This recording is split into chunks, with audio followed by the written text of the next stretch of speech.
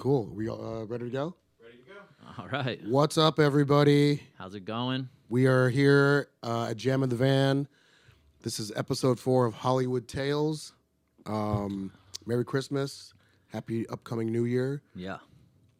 Just a big shout out and a thanks to all of the people here at Jam in the Van that makes this podcast possible. Our creative director, Jack Higgins, which is Jack. he's the sitting right man. over there. You can't see him, but he's going to come on our podcast soon and talk about his story and history here.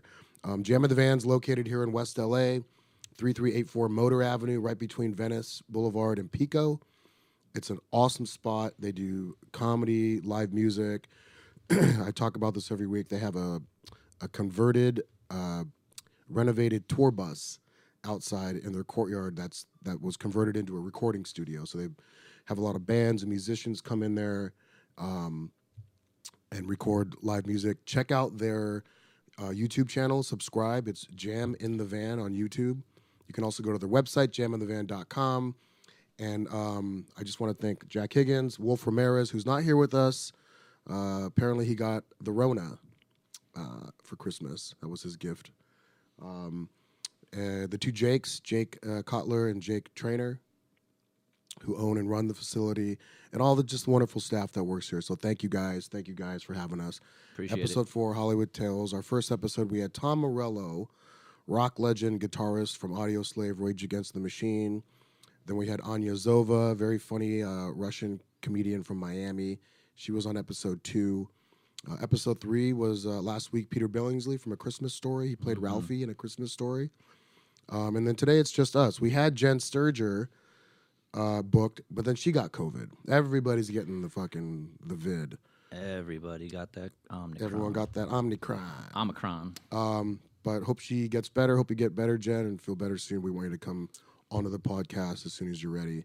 So it's just me and Blake today.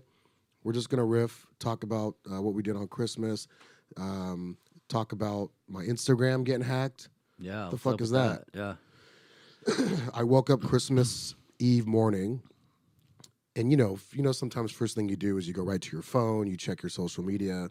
So I went right to my Instagram, and there was a direct message from what I thought was an Instagram, like, like one of their staff, like one of their, support group people saying, "Oh, your account is violating our community standards, and you might have some copyright issues from some music you played or whatever. And if you don't click this link now, your account will be deleted in the next 48 hours forever." So I got nervous because I was like, "Oh, I've built my Instagram page." I started my Instagram page I think in 2015 or 14 it was. So I've been building it for a while. I only have or had 13,200 plus followers. So when I clicked that button, I was fished, I was baited, and these guys hijacked my account. It's a whole new account. It's not Ahmed Comedy anymore. It's some weird crypto title. What was it again? Do you have it on your? I don't even want to look at it. Anyway, I started getting all these messages from my friends. "Hey man, I think your account got hijacked because X, Y, and Z," and everybody was screenshotting what these people were sending. My They friends and deleted followers. all your pictures and just kept posting the same little gold Instagram logo. They deleted all my photos too. Yeah, it's just a bunch of these gold, look at that gold little Instagram thing. So no pictures at all. So you unfollowed. Yeah, I don't want to be a part of that.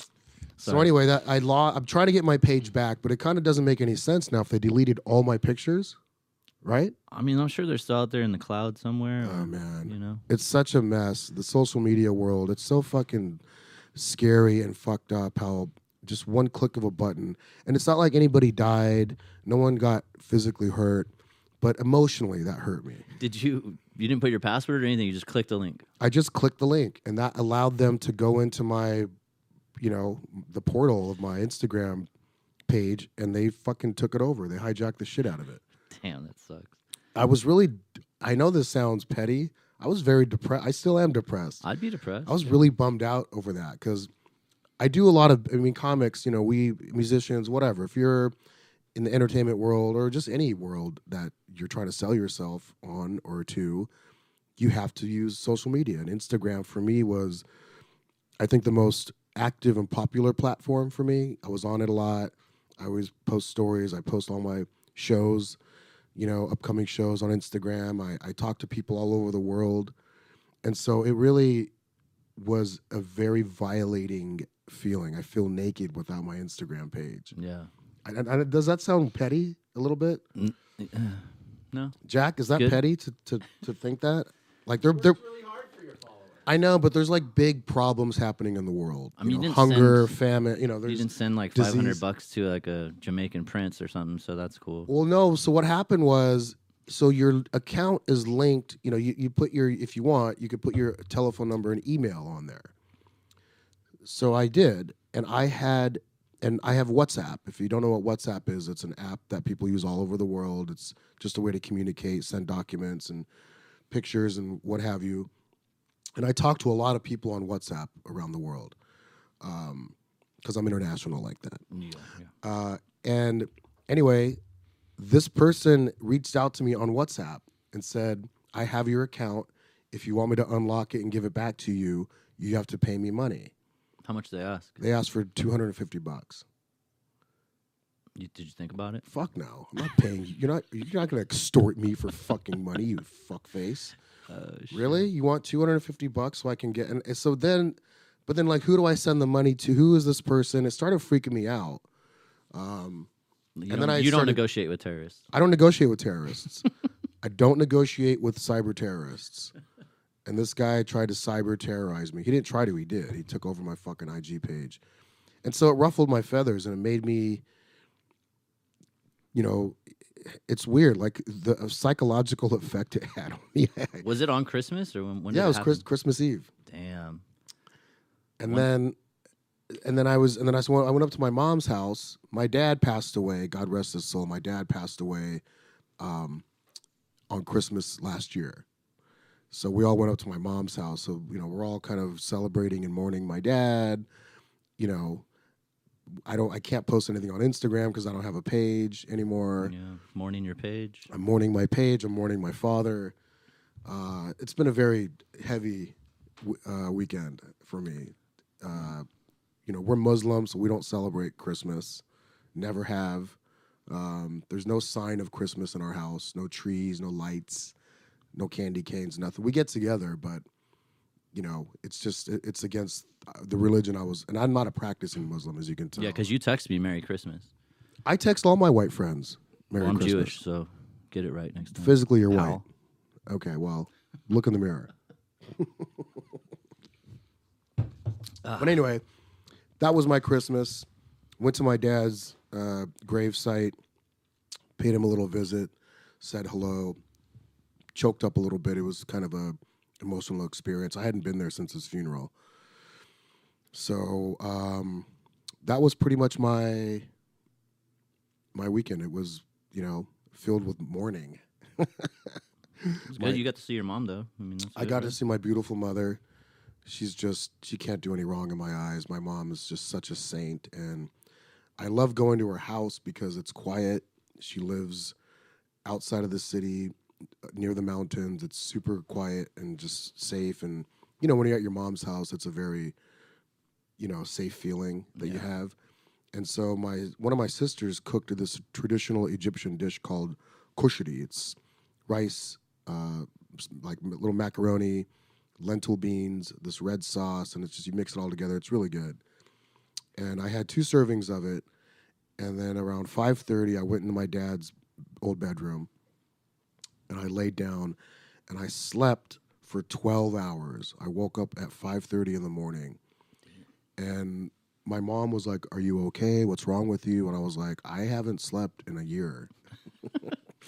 And that's a fact. Like, I haven't really had a proper night's sleep in over a year because I live in Venice Beach and it's loud where I live and there's a lot of people yelling and screaming and you always hear the buses and police sirens and fire sirens and there's always some sort of activity and noise happening. So the one good thing that came out of this last weekend was I got to sleep for 12 hours. So I feel rested. You look rested. You look Thanks, good. man. I appreciate that. What about you? How was your weekend? Oh, shit. I got my mom out in Texas. She wasn't able to come down, so I just kind of hung out, put the fireplace on, hung out with my dog. made some good food.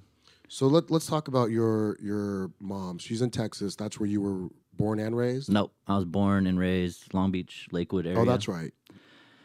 She moved out there 2001 with my stepdad, Jimmy Lee, Texan. He was like, "Fuck California, we're out of here." And they've been out there ever since. He recently passed away, so I'm trying to bring her back to California. Did she want to come back? She watches a lot of Fox News, so kind of not, you know. But Why? Does she think that California is full of like? she's just like, I don't want to Weird wear a mask Democrats? everywhere Right. and do, all that stuff. Because Texas never got COVID. Well, she's kind of out in the country-ish too, so Right. she got So used she's to that. Removed from all Yeah. the city life. And so you, after you went to high school in Lakewood. Yeah. Well, I went to high school. In Lakewood, and then I got kicked out, and I went to continuation school in You Bellflower. got kicked out of high school in Lakewood? Yeah. For what? You never told me the story. Oh man, I was just a class clown, just messing around. And Yeah, but you can't just be a class clown and get kicked out of an institution. You had to have done something. I had wildly like crazy. 40 referrals to the principal's office, like the first 3 months of ninth grade, and they were like, "What do you want to do?" So they put me in this thing called Opportunities, and then I kind of just stopped coming to school. It was like this class full of like Degenerates. me and like a bunch of cholos, like Thumper and Bouncer and Prancer. I don't know. But what were you getting referrals for? Just fucking around in class, talking I know, shit. but like, give me one example that got you a referral. Like they would do that fucking popcorn reading shit, and I would just make shit up that wasn't in the book, and I don't know. It wasn't good. I'd just be hollering at chicks in the back of the class. One time, a 15, teacher hollering threw a at fucking piece of chalk at my neck. You know, Really? I was just getting on people's nerves, I guess. So yeah, I got kicked out to continuation school, and then that was cool because we only went to school from like 12 to 3. So And where was this school? Bellflower, Somerset. And who was in this school? Just fuck ups? Basically, yeah. There was a morning class, like 8 to 12, and then 12 to 3. Were you friends with any of these fuck ups, or you just like stayed in your lane, did your thing, and left? No, we had formed a breakdancing crew there. It was cool. We loved it. That's where you found your identity? Was it the continuations? Basically, yeah. Actually, I started going there, and then a couple friends were like, they heard how good it was, so they like purposely got kicked out. So we used to smoke cigarettes in the bathroom. We used to ditch there. We'd be there for 3 hours, and we'd be like, "Nah, we can't handle this," and we would ditch school. And That's funny, man. High school, I loved high school. I wasn't a very good student. I barely graduated. I was like a, C minus, D plus student. I just didn't want to do any of the work. I was using high school. you didn't want to click the link. I didn't want to click the link. Actually, back then we didn't have links. That's true. I don't even think we had cell phones back then. But when I was in high school, I grew up in Riverside, California. I went to John W. North High School, and it was very diverse. It was white, black, Mexican, some Asian. I was probably one of the few like Middle Eastern Muslims there. There was like 2 or 3 of us. But by the time I was a senior, I was very influential in my high school. I knew where all the parties were. I played sports. I was part of like, the theater. I was in talent shows. But I was always good at like organizing parties and like I was a producer back then. I didn't even realize still are, I was producing shit back in high school. But so I was considered like one of the go-to seniors, right? I was very popular. I was actually even voted most popular when I was a senior. I was voted most popular and most spirited in high school. And so the student council, like the head of the student council, her name was Mrs. Knott. I'll never forget it.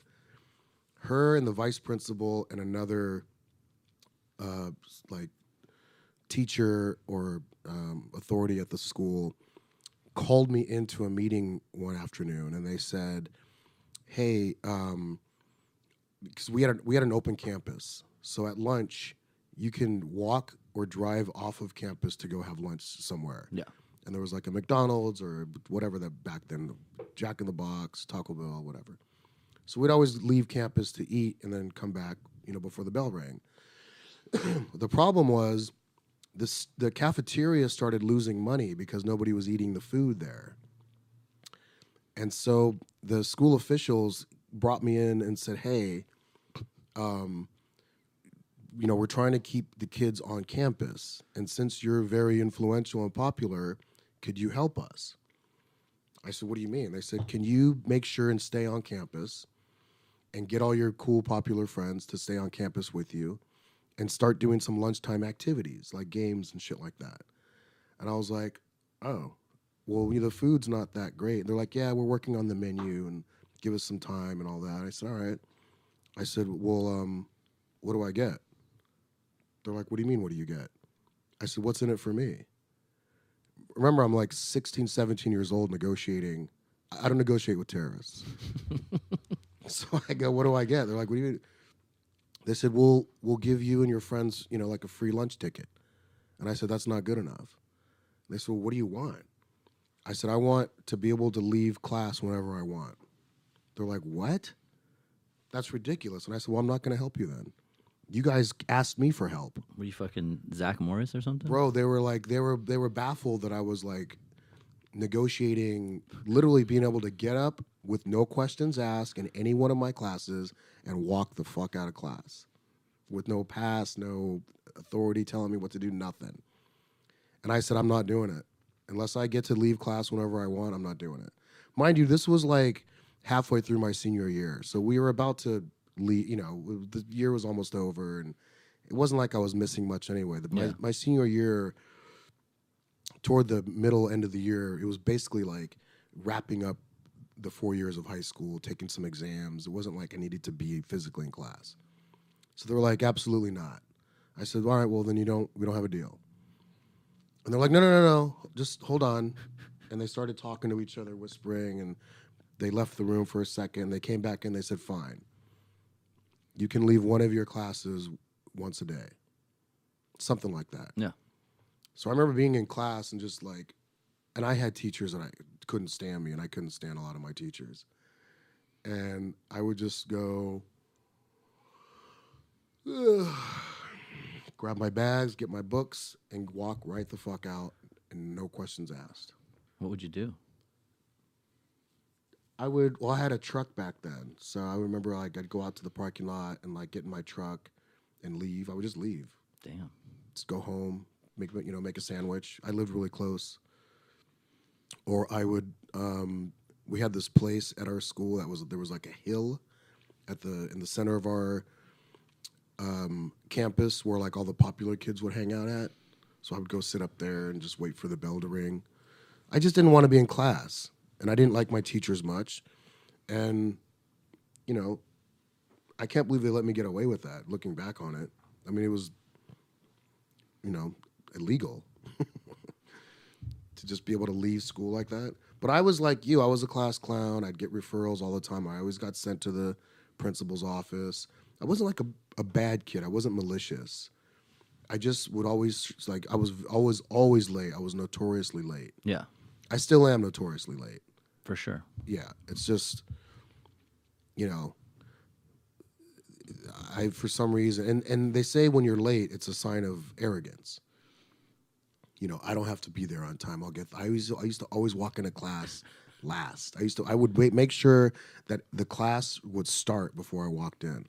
I used to just hate, I'm not like that anymore. I am late sometimes, but I'm getting better at being on time. But I used to have this weird fear of getting someplace too early, if that makes any weird sense.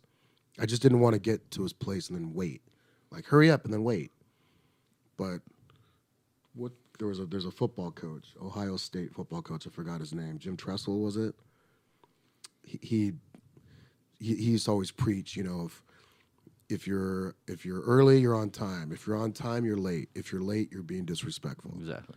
And so I don't like being disrespectful of people's time, so I've been trying to get better at that. But yeah, I was a class clown. Yeah, I never was really into fighting or anything. But it was so bad that they got me like a work permit. They thought I needed some extracurricular activities.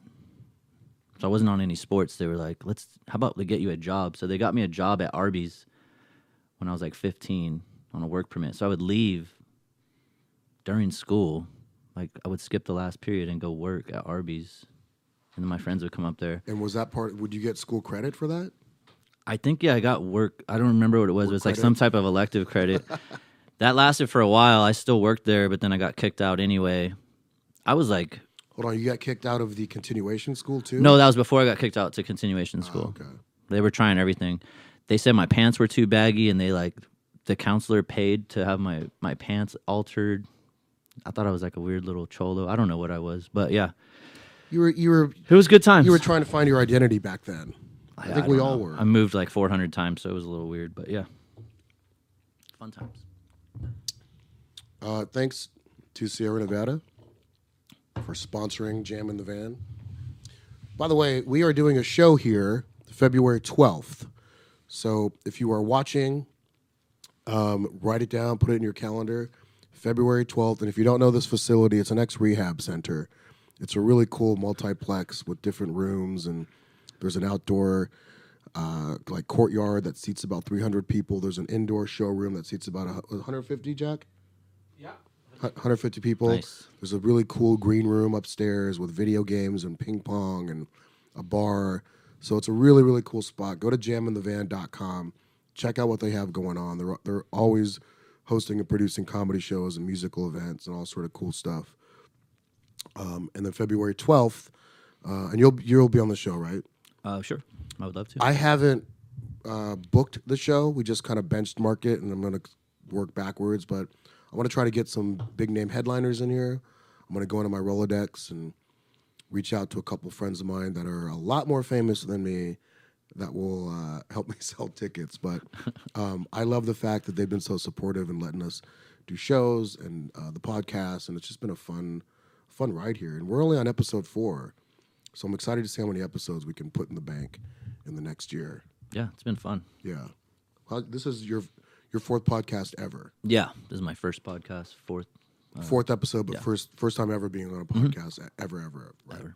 And so, do you feel like it's becoming a lot more free flowing now, or do you still feel like a little apprehensive? It's a little different with the microphone, just here and cameras here, and it's a lot of lights that people can't see. So it's cool. So Yeah, far. there's a lot going on behind the cameras, people, but they put this nice couch in here and they built this cool Hollywood Tales. And our podcast is called Hollywood Tales because whoever comes on our podcast, we talk about them, their careers, what's going on in their lives, what they're promoting, but then we ask them to tell their best Hollywood tale. When we had Peter Billingsley on last week, the whole podcast was him telling his Hollywood tales. Yeah. I mean, he's the next child movie star. He was like the Macaulay Culkin. Grew of up his in time. Hollywood, yeah. Grew up in Hollywood. He was on the show Real People. He was in the movie A Christmas Story. He was the star of the movie. He played Ralphie. He was on Who's the Boss, and he did a lot of guest starring roles. He had a very popular commercial running for Hershey's chocolate syrup where he played Messy Marvin. And then he transitioned into producing and directing, and he produced the first Iron Man movie and directed Couples Retreat with Vince Vaughn and was a producer on The Breakup. He produces a lot of Vince Vaughn movies, so that was cool to have him on because his episode was very insightful. Yeah. As an actor and a producer and a director.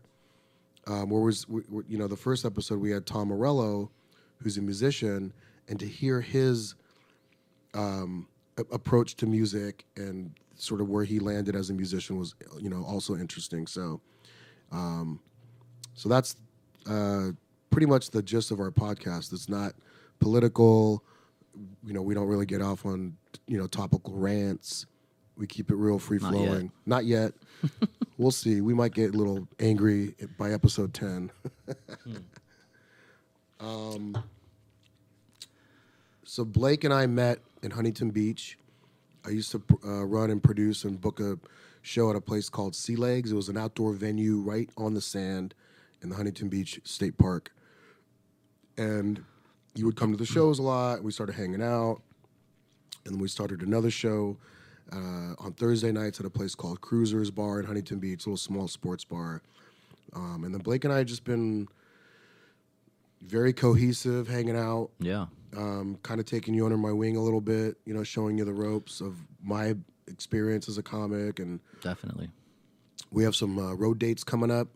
I would say go to my Instagram at Ahmed Comedy, but they fucking hijacked it, those goddamn cyber terrorists. But at Ahmed Comedy on Twitter, I still have that. At Ahmed Comedy on Twitter. You can find me on Facebook. I have started a new Instagram page. It's Ahmed Comedy, AHMED Comedy. I think I have 114 followers so far. And I've posted a couple things here and there. It's going to take me a while to build that back up. I think you'll get your account back. They'll give it back. Yeah, but they took all the pictures down. They got to be in there somewhere. I don't know. I mean, I want to get it back because We're I still talking have about the those metaverse. followers. The metaverse. This happened to the metaverse. Just you clicked. Be better, Instagram, with your security, please. You broke my guy's heart over here. 12,000 followers. And no, 13. I lost 1,000 followers. 13,000 followers. I had 13,000 plus followers, and now I have like 12.9 or something like that. But it's fine. It's just a fucking social media page. In the meantime, go to Ahmed Comedy. We have a show at Supernova coming up on New Year's Eve. A lot of funny comics on this show. Nick Swartzen is going to be on it. Doug Benson, I saw, was going to be on it. Trevor Wallace, Vincent Oshana, myself. So supernovacomedy.com. If you've got nothing going on New Year's Eve, I'm on the early show. I'm right? on the early show, so Yeah. it's Nice. you can come watch the show and then get out and bring in the new year wherever you want. I don't think I'm going to stay there and bring in the new year. I'm going to do my set and probably just bounce out. Yeah. And then we have some road dates coming up. January 14th, 15th, Hyenas Comedy Club in Dallas. So check that out, Hyenas Comedy Club.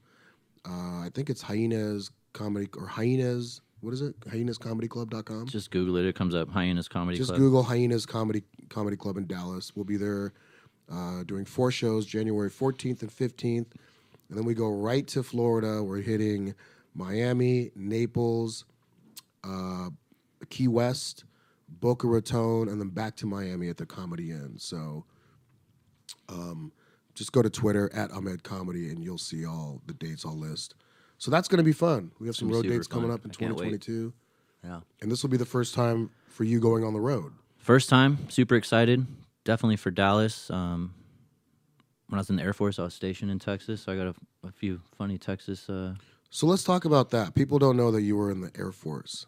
So after continuation school, All right. So after Arby's, after Arby's, all that. how do you end up in the Air Force? I had a few jobs. Didn't know what I was doing. In and out of community college. And my stepdad's like, you ain't going to be shit unless you join the military. Jimmy Lee. Jimmy Lee. And what did he do for a living? He was actually very successful businessman. He had a roofing company, did foam roofing. Had a little bit of an alcohol problem, so, You told me he mix was with the business, He drank a lot. But yeah, so he actually promised me a Dodge Viper. I never got that, but he said, if you join the military, I'll get you a Dodge Viper. Why the Air Force? You could have joined. I took the test, and then I had some friends in the Marines and the Navy, and they were just like, don't do it. Don't do it. Go to the Air Force. They're taken care of.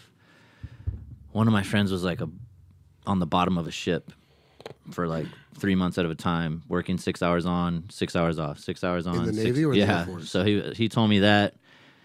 He came home with acne all over his face. They called him Big Greasy. So I didn't want none of Why? that. Because he was fucking dirty, just on the bottom of a ship for months at a time. Well, yeah, but you can't wash your face?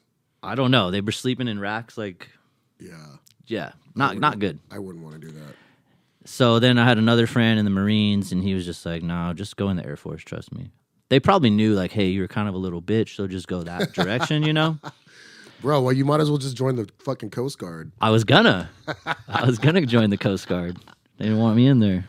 And So you joined the Air Force, and you were there for 4 years, and you're stationed where? I was scared of heights, first of all. So they were like, what do you want to do? And I was like, I don't know. I don't want to be in a plane. Pilot, right. So I was a medic. So I went to training. I went to Shepherd Air Force Base, which is in Wichita Falls, Texas. Well, actually, I went to Lackland for boot camp and then up to Wichita Falls and then was there for medic training. And then back to Lackland to do like on-the-job training. Then I was at March Air Force Base. Right, which is in Riverside. We're near my mom's house. Then I did a little time in San Diego at the hospital, Naval Medical Center, San Diego. So you never would, like, what's the word I'm looking for? I was never deployed. No, right? no. Ever. Nope.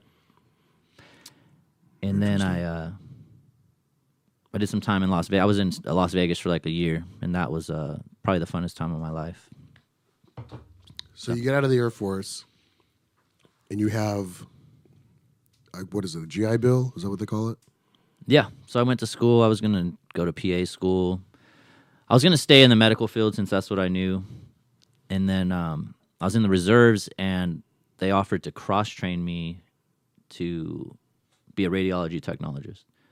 So free training, free school, and then that certification came out, translated to the real world. So I took them up on that. I went and got my certification. Then I ended up, after that, getting advanced to CAT scan, and then I do interventional radiology. So just a bunch of cool shit. It's not a big deal. Have you always had gray hair? Can you show everybody what your hair looks like? Yeah. And you're 39, right? Yeah, thanks. So when did you start turning gray? I got my 'Cause first I'm gray, too. when I was like 16. Me My too. friend, and I was super vain, and I was like, "What the fuck?" And my friend pulled a gray hair out of the back of my head. What color was your hair before it was gray? Like my eyebrow color, like a darker brown, Like a brown. brownish. Yeah. Pulled a gray hair out, and I was like, "No fucking way!" And then they started sprouting up, and then probably when I was like It looks good. You look 30, distinguished. 32, started you going went like real full gray. gray? Yeah. I don't mind. I don't really notice it until people. Until somebody notices it. Yeah. I have gray hair as well. You've aged good. We were talking about that. Oh, thanks, You look, I used to have people say, "Oh, you should dye your hair," and I'm like, "Why? I'm 51 years old. Why would I? I'm not trying to look like. I'm not trying to like capture my youth again. It's over. Like I'm 51. I know I don't look 51, and I don't act 51. But I'm not trying to. I did dye my hair for a minute. If you go on YouTube and just click on type in Ahmed comedian, you'll see clips of me from like 10 years ago where I had like pitch black hair and sideburns. When it was kind of curly, right? I had big curly poofy hair, Yeah. and sideburns and this weird like stupid little goatee. Yeah, don't do that anymore. Don't do that. I saw that. That's the picture that me and Anya were talking about the other day. Yeah, when you're like coming up in Hollywood, I tended to want to change my look here and there, right? Keep people guessing, not stay in one lane or category. So how long have you been in Hollywood? So I'm 51. I moved to Hollywood when I was 19. Okay. I met Vince Vaughn and Peter Billingsley. We became instant friends. I lived with Vince Vaughn. And I think Peter was talking about it on the podcast last week.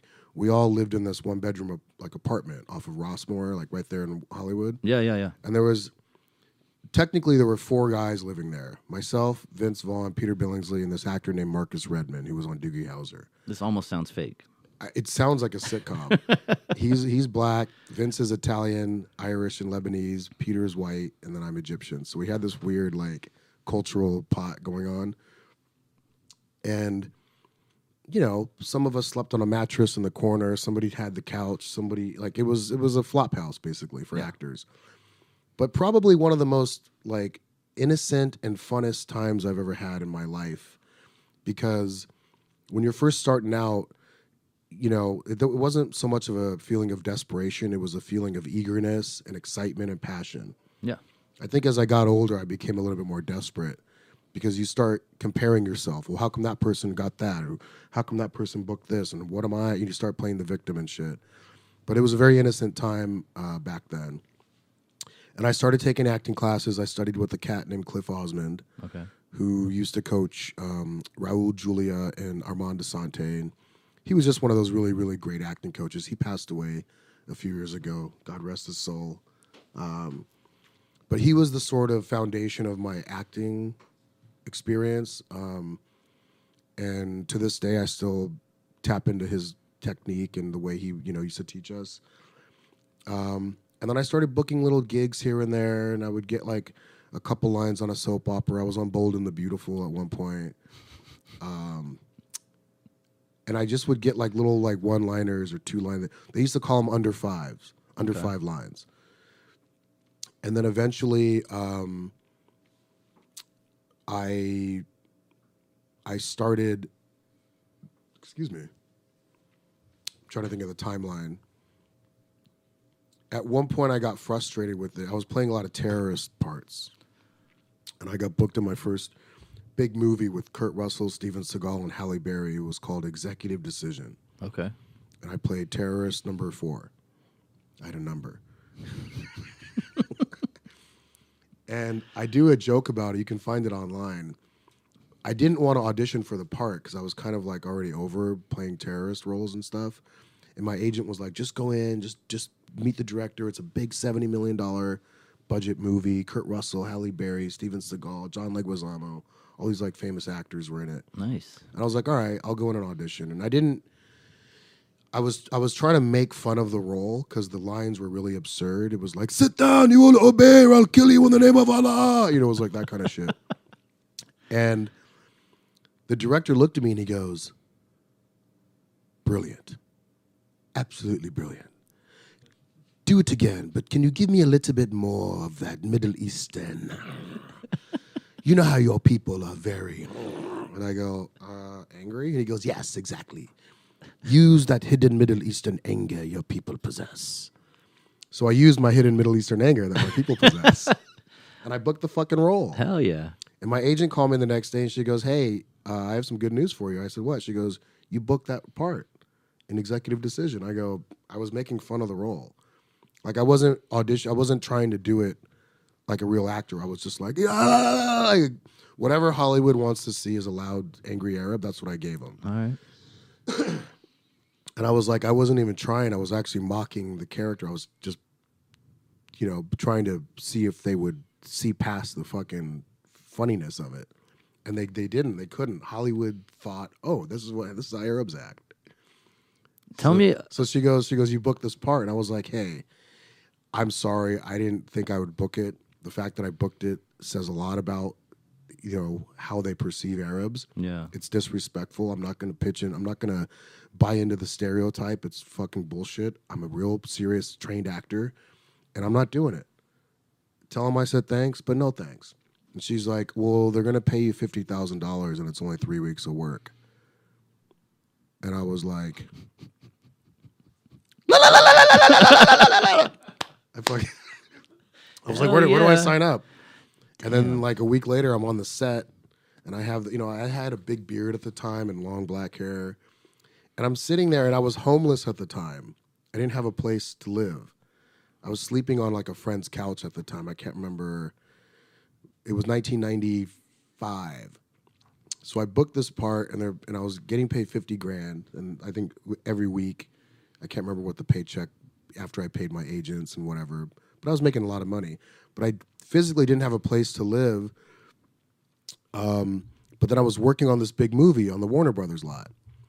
So what I would do is, and I didn't have time to go look for an apartment. I had some money coming in, but I didn't have time to go look for an apartment because I was on set every day. Yeah. So what I would do was, while we were filming Executive Decision, at the end of the, filming, and they would call it a wrap, I would act like I was going home, but then I'd go back in my trailer and lock the door. And I remember telling one of the union workers, who was like the guy monitoring, he was the guy kind of like, he was the guy that was like administrating, cleaning the trailers and, getting people in and out. And I told him, I was like, hey man, I need a place to sleep, so can you not tell anybody I'm going to crash here? He's like, you got it. So I would act like I'd go home, I'd go back into my trailer, and I'd go to sleep that night. Yeah. And then I wake up in the morning and act like I just got there. So I lived on the Warner Brothers lot for 3 weeks in a trailer. You got to do what you got to do. Desperate times calls for desperate measures. You told me a cool story of how you did, was it the casting for Punk'd, how you got that show? Oh, did I talk about it on here? No, but I think it's a great story. So I was on Punk'd. You're welcome.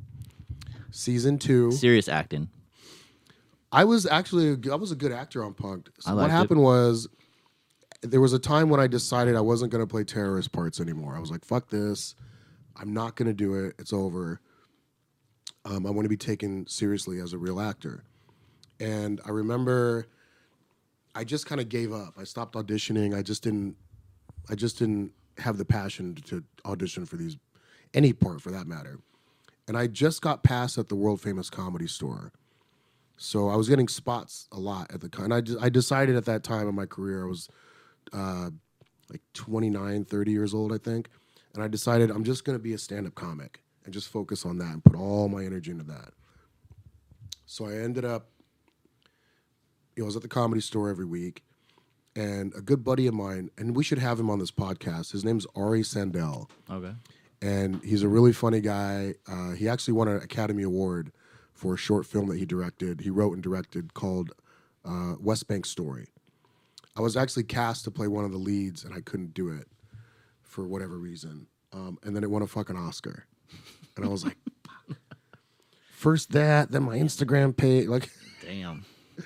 So the movie won an Oscar. So he's at the Oscars, like, giving this speech about how he, made this movie, and it was very like a tearjerker because it was very articulate and just he was very well spoken, and he knew he got nominated because he was there, but I don't think he thought he was going to win. Yeah. So he goes and he takes the Oscar, and maybe when we get him in here, he lives not too far from here. We'll get him on the podcast soon and have him tell his story, and it's because it's fascinating, and then we'll bring up the clip of his Oscar speech. But anyway, he called me up one day and he's like, hey, my friend is an agent. She's an assistant to Ashton Kutcher's agent at WME, which is William Morris Endeavor. It's one of the biggest talent agencies in LA. They did the first season of Punk'd with Dax Shepard, and I can't remember, a couple other actors were on that. And they got picked up for season 2, and they're desperate to find actors to play people. It was so big that they couldn't keep the same actors, right? You can't keep the same actors. Yeah. Once you're an actor on Punk'd, it's a short-lived job. You're lucky if you could bank a whole season. I managed to get 4 episodes out of it, but then they fired me because I got too exposed. Mm-hmm. But how I got Punk'd was, I said, yeah, man, why don't you just have her come down to the Comedy Store and watch me? So I do a lot of characters in my act. I do a lot of impressions. I'm an actor first. Stand-up comedy came second. Although I'm a decent stand-up comic, I think I'm a better actor. And she came and she watched me at the Comedy Store. Excuse me. I have a lot of gas today. She came up to me afterwards, and she goes, hey, you were really funny, and you're really talented, and you have great characters you do on stage. Would you want to come in and meet the producers for Punk'd? We're casting season 2 and looking for actors. I said, sure. I had a mustache at the time. My hair is short and darker, but I just had it looked like a cop, a mustache a cop would wear, or like a porn star. It's like a big, thick, bushy caterpillar on my face. And I walked in, and Jason Goldberg, who was the executive producer, and he was partners with Ashton Kutcher at the time, and another guy was there who was a writer. And I sat down, and it was like 10 o'clock in the morning. And I'm not a morning person, as you know. So I was just sort of like, hey, guys, what's up? They're like, hey, thanks for coming in. Have you watched our show, Punk'd? I said, yeah. I said, it's really funny. Yeah, I saw the episode with Justin Timberlake and Pauly Shore. And I said, it's a really funny, show and a great concept. They're like, yeah, we're looking for actors that can play police officers or firemen or whatever, clothing store managers, waiters. But we need really serious actors. I was like, yeah, I've watched the show. I think it's great. He's like, well, what do you think? Is this something that would interest you? And I said, I'll be honest. I'm a fan of the show. However, I'm trying to create my own stuff, and I'm going to be out on the road, and nothing against your show, but I think it might be a little beneath me, just because I feel like I'm creating my own stuff, and I just don't think that this is my wheelhouse.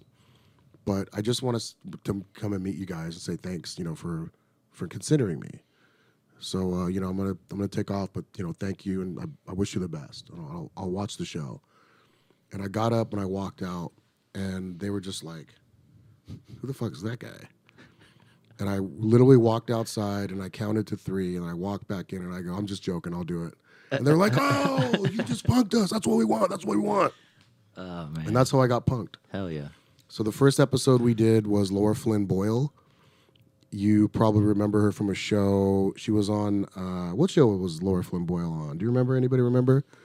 Oh no, let's see. She was on she used to date Jack Nicholson, and she was on a show where she played like a legal, she played a lawyer. Laura Flynn Boyle. Did she come up? Men in Black 2? She was in Men in Black 2. She was The really Practice? She was on The Practice. The Practice? She was smoking hot back in the day. If you look at pictures of her now, she went, God forbid, but she went downhill a little bit. Whoa, take it easy. She's cute right here. No, that's an old picture. Google current photo of Laura Flynn Boyle. She just had a lot of work done, and like she just kind of let herself go. Real sweet gal.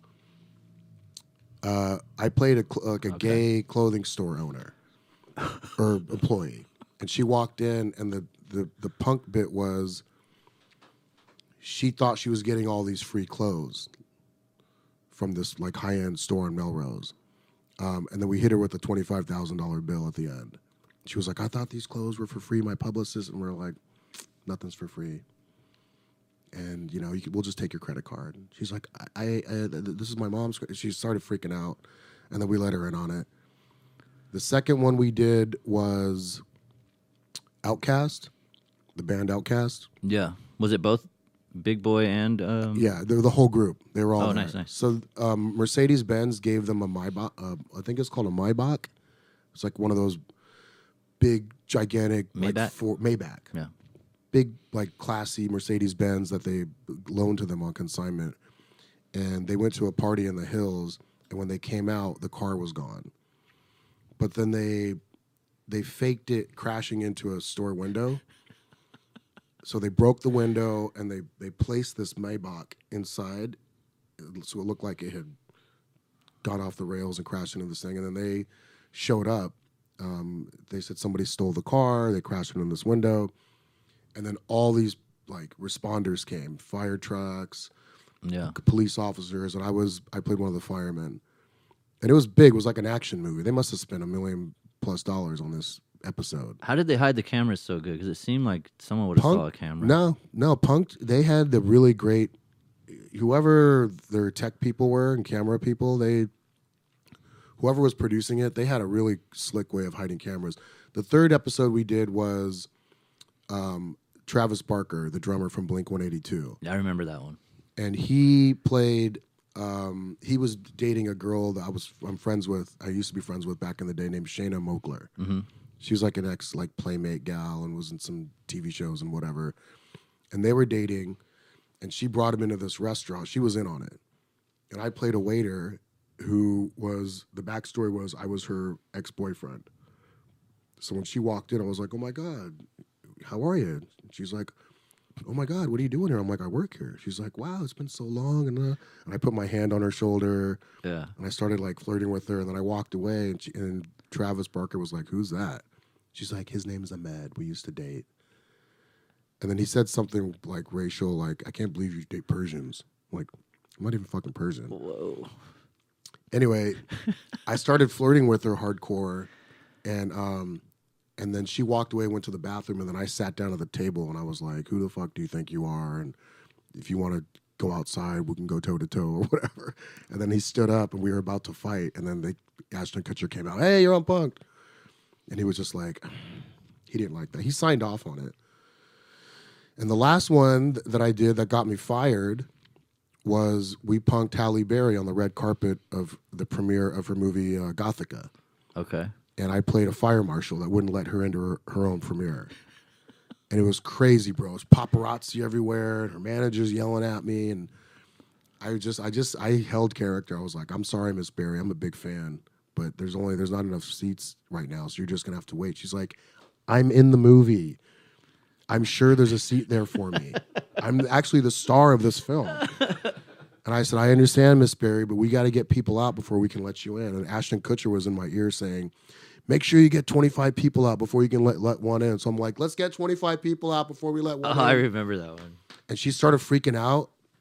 She's like, I don't understand. Can you get somebody? Can somebody call Joel Silver, who was the producer of the film? And he was in on the prank. Can somebody get Joel Silver? And I was like, Miss Berry, you just need to calm down. She's like, I know, but I said, look, before 9/11, I was a hero. Suddenly, I'm not a hero. Whoa. She's like, no, that's not what I meant. She was seems really like a sweetheart. She was such a fucking doll, man. She couldn't have been nice. It's funny. I've worked. She didn't remember me because I worked with her on Executive Decision. Okay.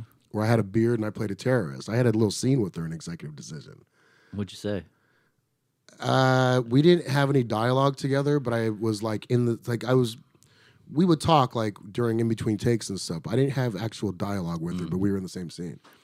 So I thought it was funny she didn't recognize me. Again, I had a mustache. I didn't look like myself back then. So she started freaking out, and then Ashton Kutcher's they came out and they revealed that she's on Punk'd, and she was like, "Oh my god!" And she started jumping up and down, and her boob fell out of her dress. And they blurred it out, but her Halle Berry's titty popped out. Hell yeah. So then after that episode, it got so much attention. It ended up being on VH1's like top 40 pranks of all time. So then I get a call from Ashton Kutcher's production company. Hey, can you come into the office? We want to talk to you. So I'm like, oh, yeah, sure. I go in, Ashton Kutcher, Jason Goldberg, and a couple of the writers are there. They're like, look, man, got some good news, got some bad news. Good news is you were great on Punk'd. Everybody we did, you hit it right out of the park. You took great direction. You took all our notes. You delivered the dialogue. The bad news is we got to let you go because too many people saw the Halle Berry episode. Yeah. And if we do you again, somebody's going to recognize you. And I was like, I'll wear a mask. I'll shave my head. I'll get rid of the fun money. As hell, yeah. Yeah, because I didn't want it was a dream gig as an actor. Yeah. And I didn't want to get kicked off the show because, of a technicality of being recognized. So they're like, sorry, dude, we just can't chance it. These episodes cost us anywhere from $250,000 to $1 million. And if somebody recognizes you, it's burnt. We burn all that money and time and effort we put into it. So that's my story. That's my Punk'd story. That's my Hollywood tale, basically. Cool. Well, we're almost out of here anyway. Yeah, what time is it? About 3:55. That flew by, man. Yeah. Jack, any last words? They can't really hear me, but Oh. I like the podcast. I thought that was a very funny story. He liked the podcast. Well, that is my Hollywood tale. And Oh, we do have someone in the chat. They said, fuck Hollywood. yes, fuck Hollywood.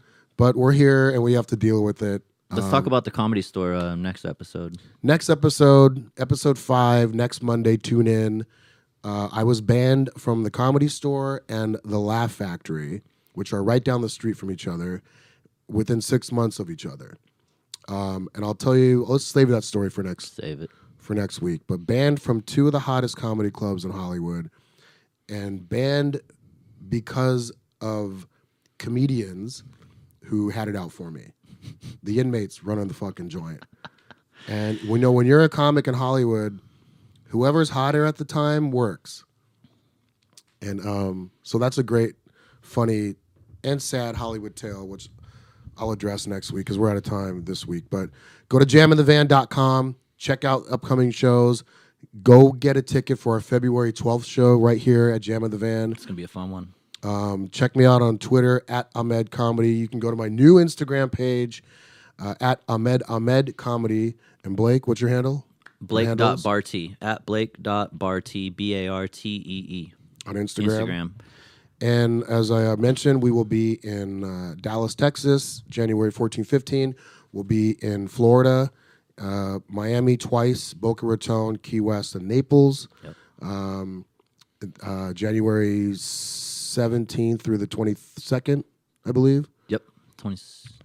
And then we have some more dates coming up. And then we're here every Monday at Jam in the Van doing this Hollywood Tales podcast. So tune in, check it out. Also go to the YouTube channel or YouTube page for Jam in the Van and subscribe. And if you want to watch past episodes with Tom Morello, Peter Billingsley, Anya Zova, myself, and Blake Barty, please do that. It's a treat to be here. Again, thanks to the staff and everybody here at Jam in the Van. Thank you, Jack Higgins, our creative director. Thanks, buddy. And that's it. Any last words? That's it, man. You guys rock. Be safe out there. Keep your distance. Wear a mask. Don't get around too many strangers. Stay safe. And Happy New Year, because our next episode will be in 2022. Yeah, have a happy new year. So have a Happy New Year, everybody.